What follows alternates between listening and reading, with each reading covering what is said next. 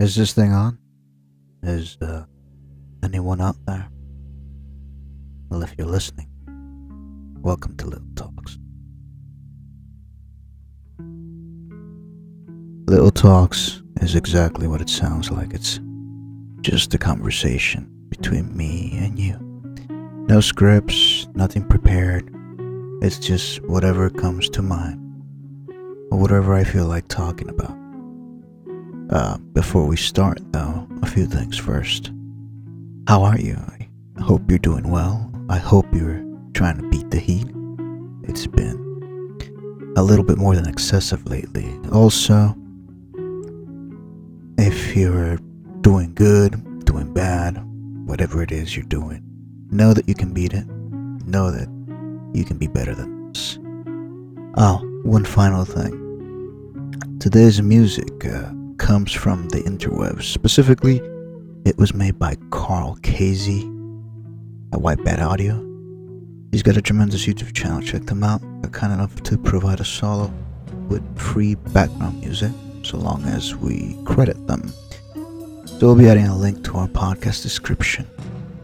That's Carl Casey at White Bat Audio. So today, I wanted to talk about something that I almost hear no one talk about, but it's something that has to do with the soul, and that's the social contract.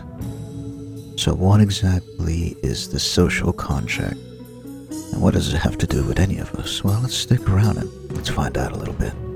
I was reminded about this when I was watching Dr. Stone for the second or third time.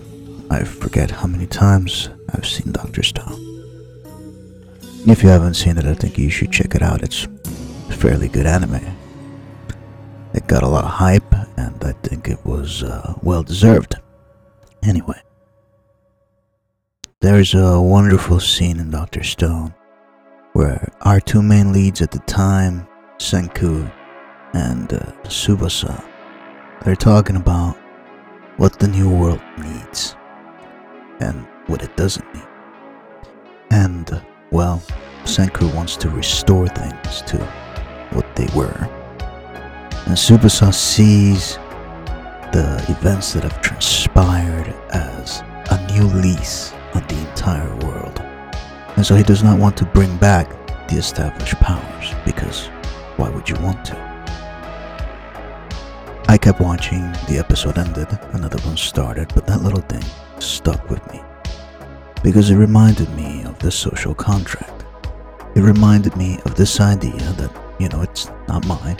It's not an original idea of mine. Even the name isn't mine. You can Google it and you can find that it originally came from a philosopher, a fellow named Rousseau. He was French. And Rousseau talked about the idea that humanity at its earliest stages was free, and this was the only moment when they were free, because as soon as the notion of civilization came, we traded away some of those freedoms for security, for stability, for rule of law. Basically what Rousseau was saying was that none of us are really free, because we are all a part of civilization. We're a part of society, and every society has rules, like do not steal, do not kill, do not rape, do not do any of the very awful things that unfortunately a lot of people seem to do. And I got to thinking, well, some of these ideas are good. I like the whole do not kill, do not steal, do not commit unspeakable crimes upon your fellow human being. But then you have other things that I don't like. Other ideas that I don't agree with. And again, we go back to the whole Dr. Stone.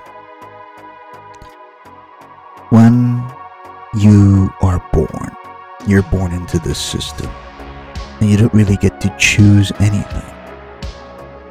And maybe you're thinking, of course you don't get to choose anything, you're a baby. How would you know? Listen to what I'm trying to say, though. It's okay to be given a name. It's okay to be given a place. What isn't okay is the fact that as soon as we're born, we have to stick to certain rules that no one can change. Rules that no one really had a say in. For example, it was at a very early age when I learned of what was rent. And we all pay rent, and we all hate to pay rent, but we all pay rent. And we pay rent because all these things belong to someone. Because this land belongs to somebody. The buildings. And it doesn't belong to the owners. At least not in the US. It belongs to the banks. And the banks themselves don't belong to the government. They belong to a specific select few. Those people have always owned these banks. Or at least it's been in their families for as long as you can go. You have to go a long way back in order to see at what point we went from freedom, from the fact that the land didn't belong to anybody, to the fact that the land belonged to somebody. I was watching just a couple of weeks ago, I was watching the movie Prey. And if you haven't seen it, you should check it out. It's actually a pretty good Predator movie. Don't listen to any of the critics. It's pretty good. I'm sorry about the pause. It's just really hot, so I'm just trying to get some of the sweat off my face. I got the fan on and it's still not really doing it. Anyway, there's this really great shot at the beginning of Prey where they show where the Native Americans live. I can't exactly remember the tribe, I'm sorry. But they show where they live.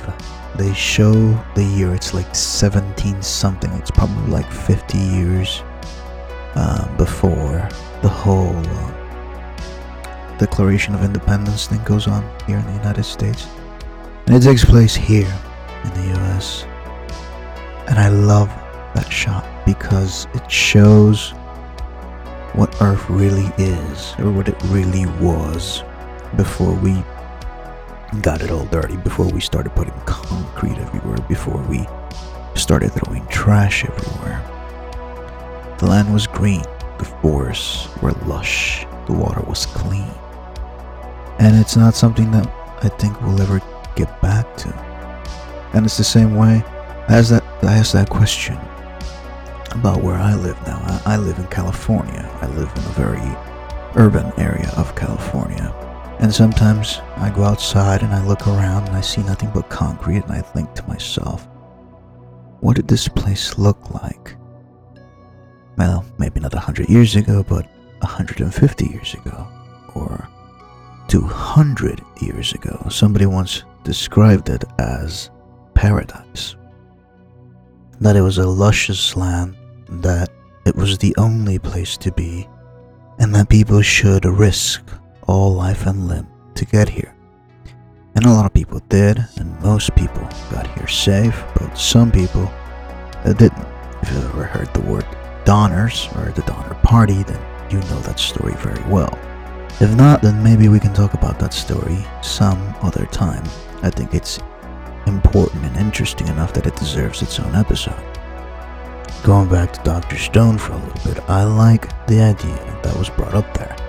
The notion that if there was a reset, would we really go back to the ways of the old, or would we try to carve up something new?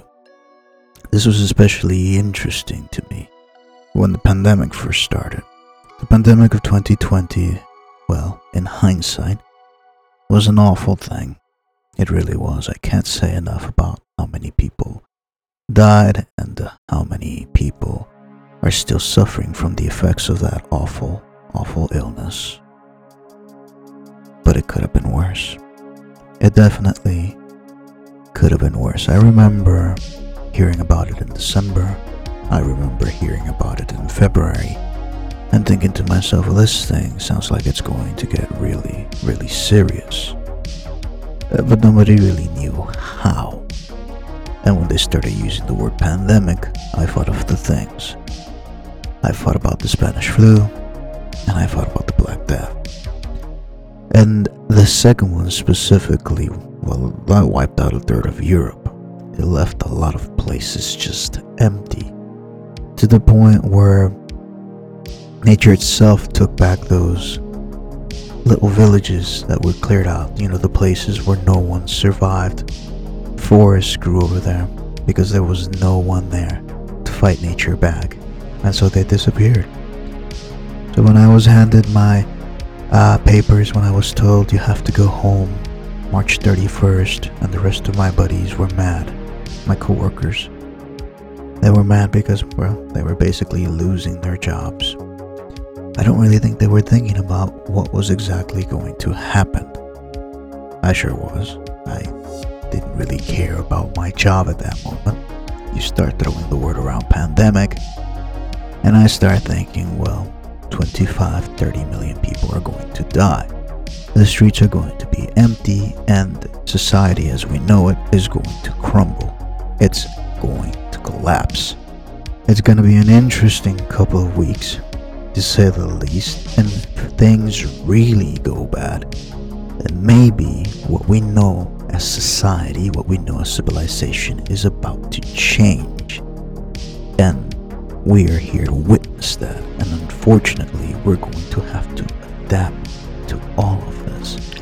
And these were the thoughts that were going through my head as I was going home that day.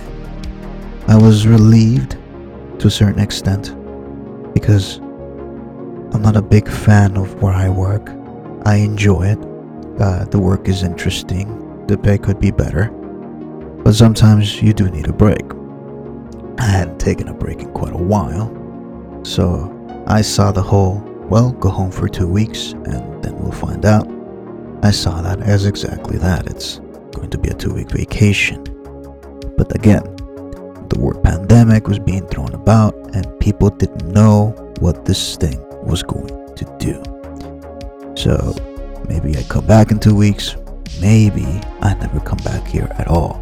Maybe the established notions of rent, rule, government, maybe all that won't be as important 2 weeks from now, because people will be out there looking out for themselves.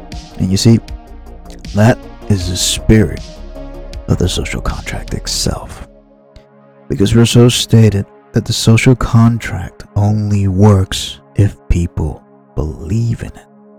If people subconsciously accept to go by what it entails, the notion of civilization and rule and law and order, all these things we just accept because, well, there's nothing we can do about it.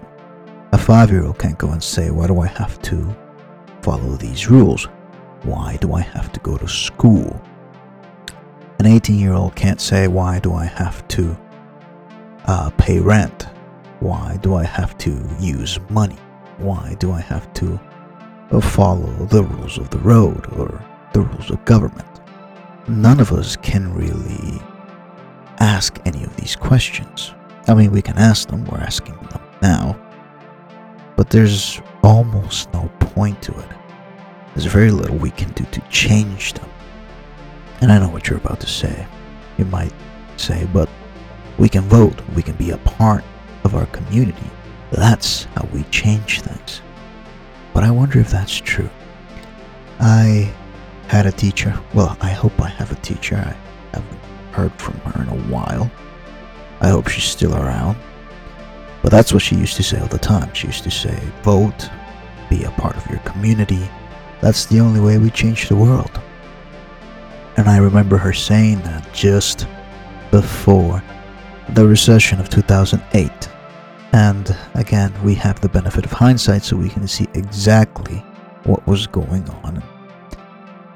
We can see how all these very big corporations, these banks, we know they were gaming the system. We know they were doing things that they were not supposed to do, things that were only legal because people in power made them legal so that they could profit from them. I don't have all the details. Go watch The Big Short. Watch videos about the 2008 crisis.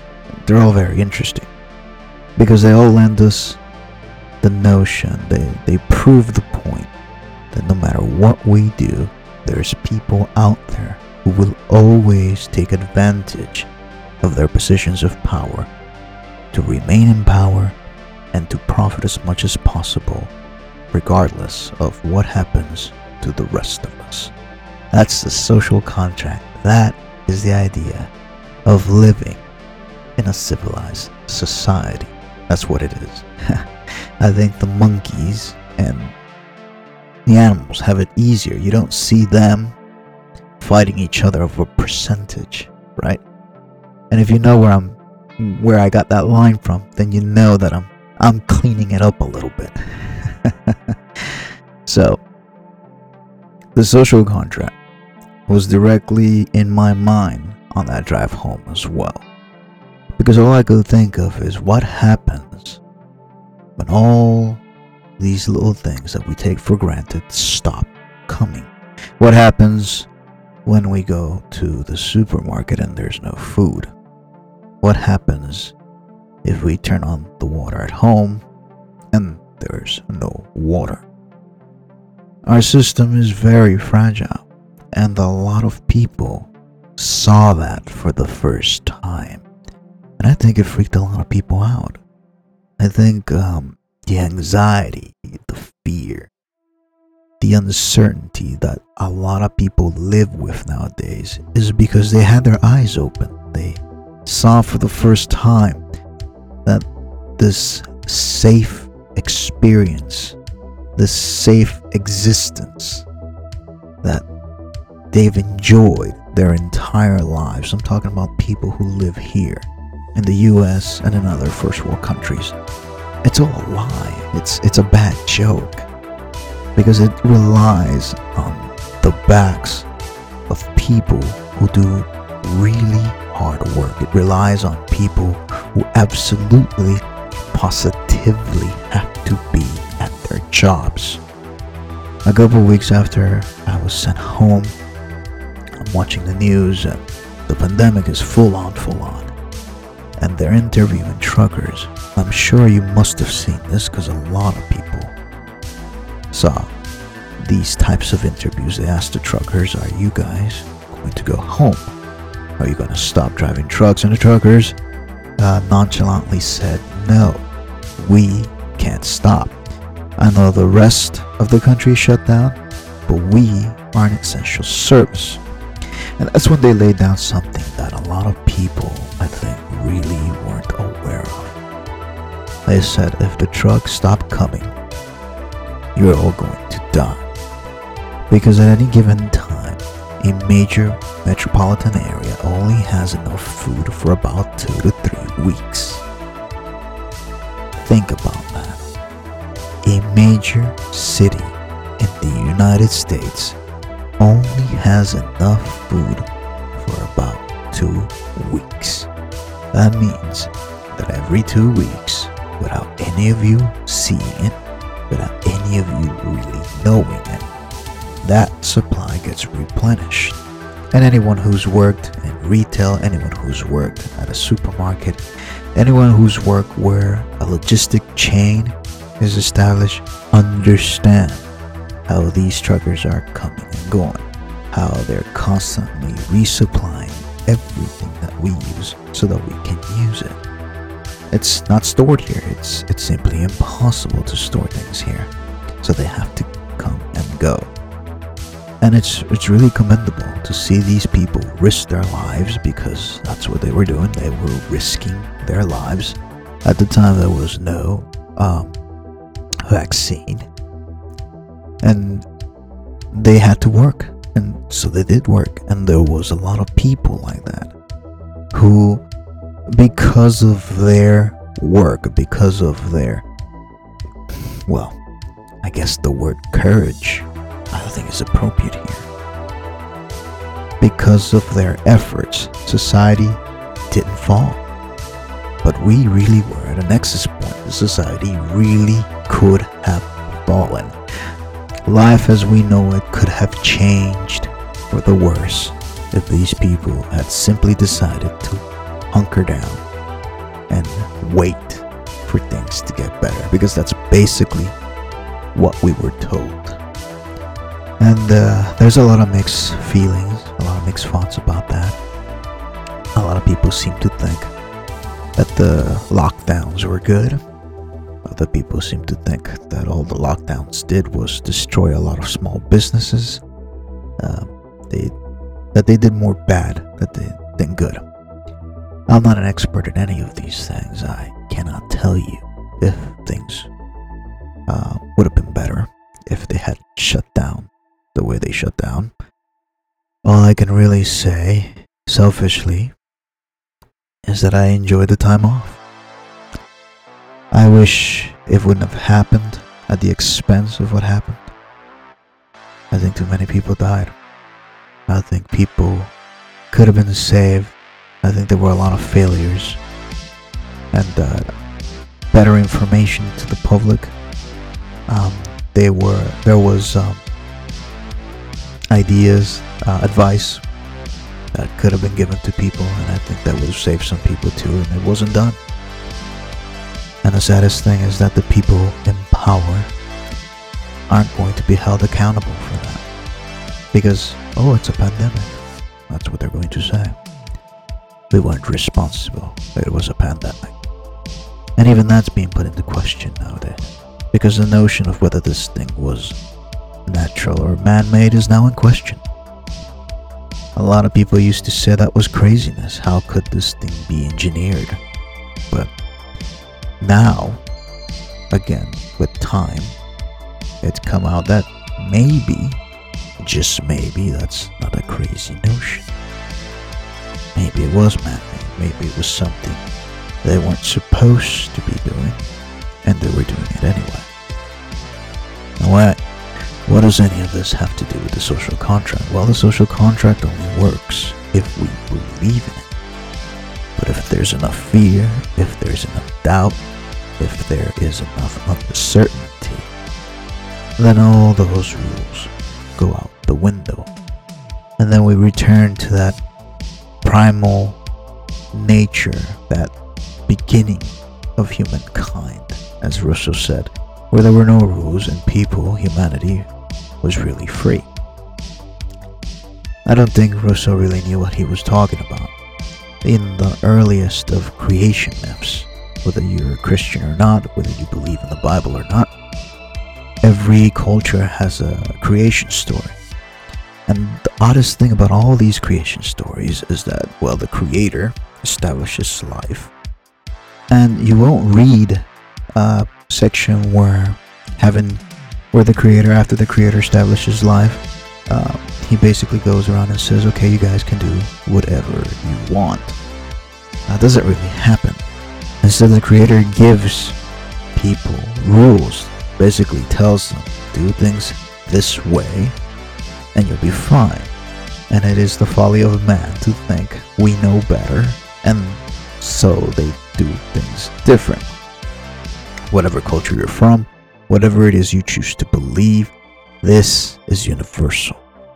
So, as much as I enjoy the notion of a social contract, I don't think it's a real thing. I think mankind has never wanted for that kind of freedom because it hasn't been a good thing. And to desire that kind of freedom, I think a lot of people don't understand the intricacies of it. And let me put down an example. The last couple of years, people have been talking about the 1% and eating the rich and going back. And, there's a certain slogan on a certain red hat, which a lot of people seem to think, hey, this is a good idea. Let's do this. But again, they're not really thinking about what it would entail. The system is designed the way it is because it's really fragile. To change it would mean disrupting the lives of, not just us, not just the people in this country. It would definitely involve more people.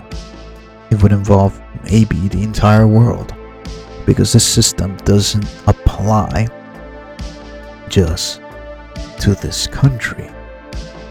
It's a system that's been accepted, established around the world. Whatever happens in one country affects another country. We're seeing that now. How many of you are complaining about high gas prices? I think we all are. And while there are some people who will say, well, this is just the greedy corporations who want more money, well, maybe a certain war in a certain place has also, something to do with it. I don't know. I'm not a expert in the geopolitics of Europe. I don't know anything about all that stuff. I can only see and make observations just like you. And just like you, I think we understand fully well that our system is intertwined.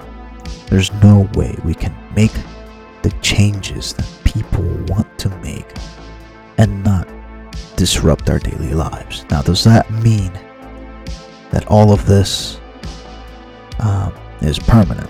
These rules, these injustices, all the little sufferings that we endure on a day-to-day basis, does that mean that no one can change these things? Well, no. It doesn't mean that at all. People like to think that everything is permanent. But history is a great teacher, and basically it teaches us that that is not the case. Every civilization that has risen has fallen. And our particular civilization is no different. It's very fragile. Any little push could send it off a cliff. And the pandemic of 2020 was a very big push. And a lot of people, like I've said before, a lot of people worked to make sure that didn't happen. To continue the social contract as it is.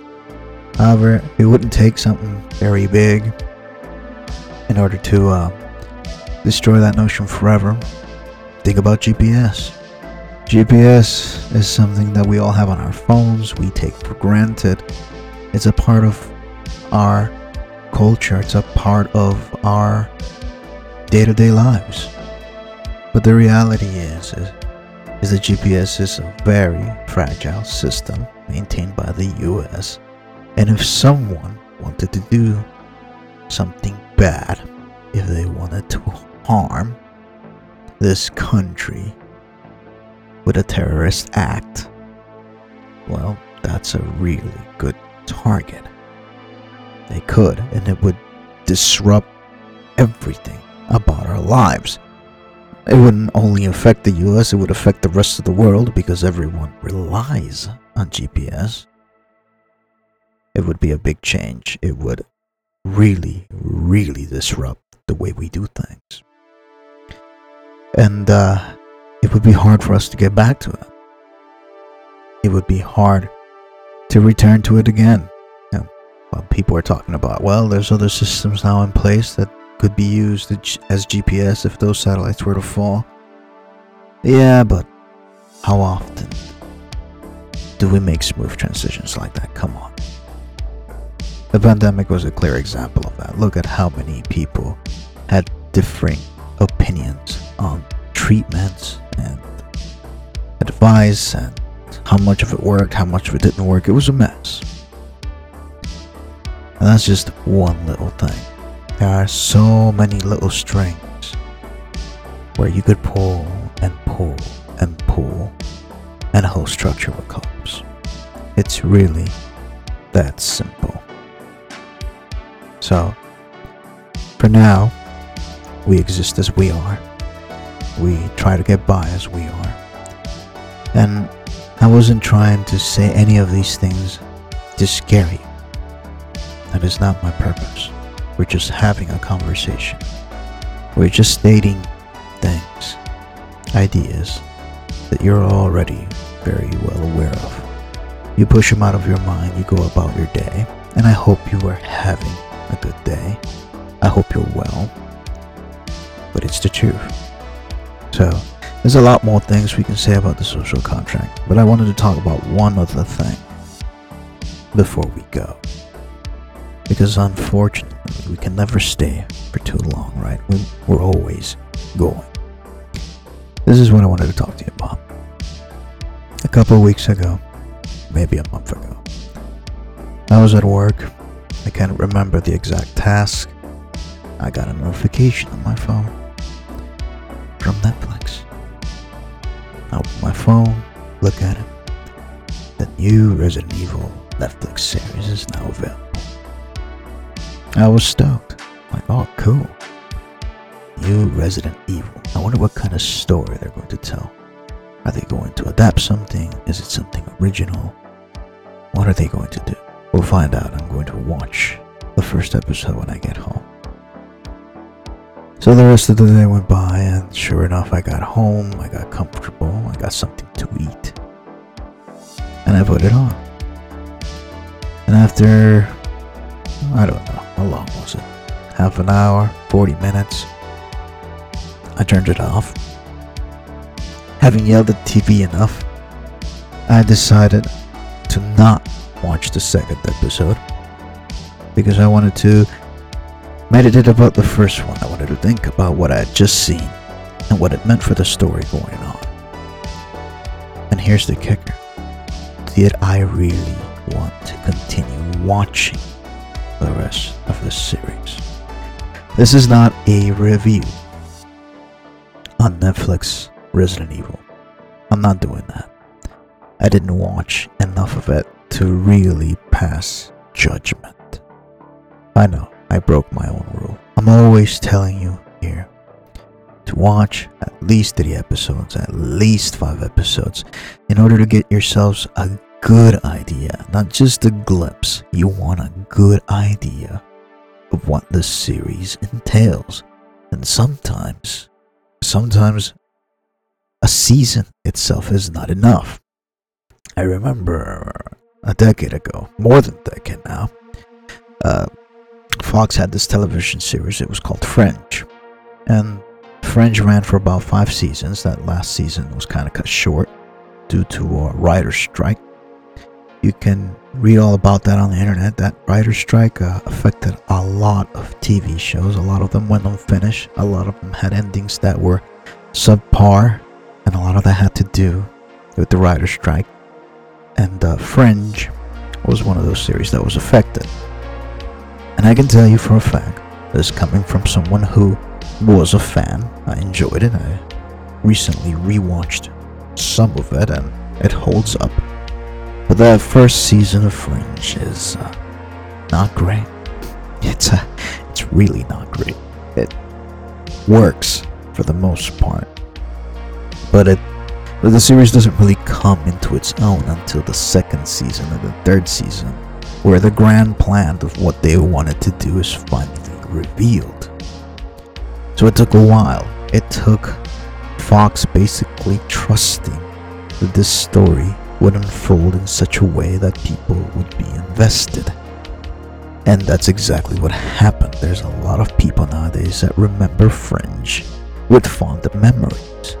Even though that first season was not good, it doesn't matter. We don't remember that it wasn't good. We remember the fact that it had enough time to establish its universe, its character motivations, its setting. It did all the work possible for the story to just take off and run in season 2 and season 3 and so on and so forth. Sometimes that's exactly what needs to happen. There has to be given time.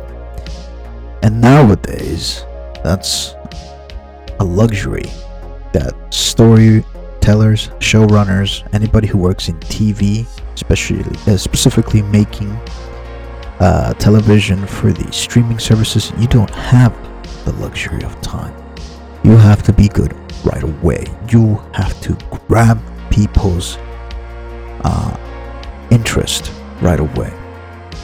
You can't seem to be seen stumbling out of the gate, because maybe you're not. But if there is a perception that you're stumbling out of the gate, that's enough it's enough for them to say, you know what, we're gonna pull the plug on this. And that's exactly what happened with Resident Evil, with the Netflix series. I was going to make this recording a little bit earlier, but a few things got in the way, so we're recording now. And as of this moment, the Resident Evil Netflix series was cancelled after one season. In fact, it didn't happen this moment, it happened a couple weeks ago. So I'm thinking to myself, it came out like a couple weeks back, and now it's cancelled. And whatever ideas they wanted to realize, well, they'll never be realized. Whatever story they really wanted to tell, well, they'll never really get a chance to tell it. And I suspect that a lot of that has to do with that first episode. Because that first episode, well, to say that it was one of the worst things that I've ever seen on TV is a bit cruel. But it would also be accurate. And I really hate it. I hate the fact that all these adaptations have a wealth of stories to tell from their original source material, and they're choosing to forego all of that, and they're trying to write their own thing. And there's nothing wrong with that, nothing wrong with an original idea, but you can't have it both ways. You either use an original idea or you use an adaptation. A mixture of both is a difficult thing. It's not impossible. Not impossible.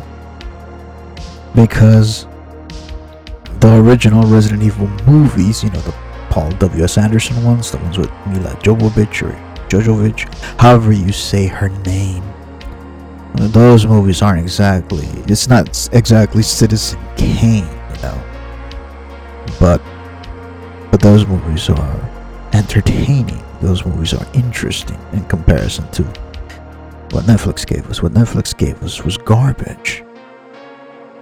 And I could probably sit here another hour and tell you why, but I really chose not to. I made the decision to say, you know what? I gave you guys an hour. I can see that you're not really going anywhere, and I'm not going to give you any more of my time. Do I feel guilty about this? I do. I really do. Because that isn't my way. It's not how I do things. And even now, I think to myself, well, maybe I can go back. I can watch the second and the third episode. Maybe I can see a glimmer of hope that the writers had. They had this idea, and they just weren't given time, and it didn't work. And reacting to the lukewarm reception of the fans, Netflix simply decided to say, okay, you know what, we gave you guys a chance, it didn't work, we're moving on. And that's, they have every right to do that. It's their money, and they don't have a lot of it. They have to spend it wisely. I think that they're just trying to throw money at any idea that seems interesting because they're looking for their next big thing. They understand that Stranger Things is coming to an end, because that's really what held them up for a long time. It was their original content. It was Stranger Things. And I'm trying to think right now of another Netflix original series that was just as good. I guess their documentaries are really good. But an original series? Look, I'm sure they exist. I'm sure they're out there. I'm not as big of a Netflix binge watcher as I used to be. And, well, the reasons for that, we'll get to them eventually on this podcast. But it's different. The way things are being made is different, to the point where if you don't hit the home run on the first at bat, it's just not going to work out. And if the fans see that, if the viewers are aware, then hopefully the producers of whatever it is they're going to work on next, I hope those guys also understand that the pressure is bigger than ever now.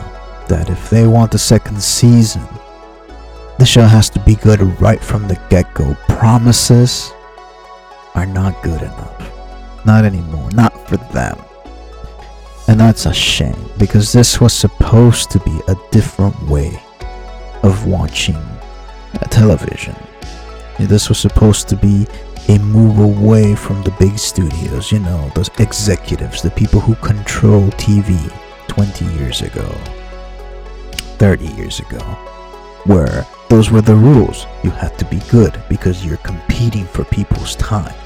Because there's no way for people to watch something on their own time. It has to be at 7. It has to be at 8. You have to be good enough. Whatever's on channel 11, that has to be good enough. Otherwise, people will tune into channel 4. How can we beat Friends? Right? Oh, I didn't even like Friends. Okay? I saw it. I saw enough of it. But I wasn't a fan of it. I liked how somebody who also wasn't a fan, not my idea, but I'm going to say it now. This one person said, Friends takes place in New York.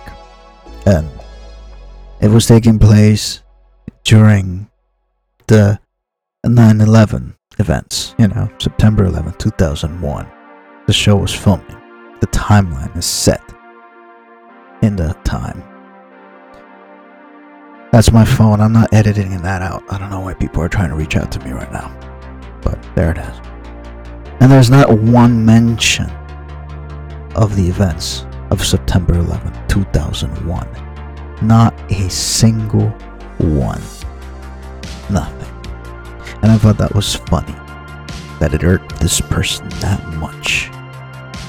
This real life event was not mentioned in this fictitious TV series. I thought about that, and for a while I was mad about that too, until I realized, well, what do I care? They can tell their story however it is they want to tell their story. I'm not a fan anyway. But things were supposed to be different. They were supposed to change, right? With the idea of video on demand, watching things whenever you wanted to. There was this idea of competition. It was supposed to be gone, and yet this is where we're at again. You got all these services now fighting for your time and making all these TV series, and none of them are really attractive. The last one that I watched on Netflix that I was somewhat excited for was Cowboy Bebop, the live action. Trust me when I say you'll definitely get a review from me about what happened there, because I don't know what happened. I'm still trying to figure out what happened, but something definitely happened. Closing statements. I hope that all of you, are doing well, and that whatever endeavors you chose to do on this particular day, I hope you got them done. If there was something that you were unable to do, don't beat yourself up too bad about it. There's always tomorrow. And that's the cool thing about life. That's the cool thing about nature itself, is that no matter what we think is important, the sun will set. And it will rise again, and the birds will chirp again. And life will continue. Even if we don't do something, it will always continue. It will always go on. So there's always a chance for us to be happy. We just have to go after that. And that's really what you should prioritize in life. You should prioritize being happy. You should prioritize spending time with your family. Because at the end of the day, no one on their deathbed ever said, I wish I worked more. Right? No one really says that. It's all about, oh, I didn't spend enough time with my family. Well, don't think about it then. Think about it now. And do things right now. We've got a lot planned for you guys with this little series. I have so many topics that I want to talk to you about. We could have probably talked about a third one, but then it really would have ran for over an hour. And that's not the point of this. It's a little talk. It's not a big talk, you know. So, thank you again, my friends. I am so very glad to have this opportunity to talk with you all. Take care of yourselves. Be well, live long and prosper, all that stuff. Goodbye.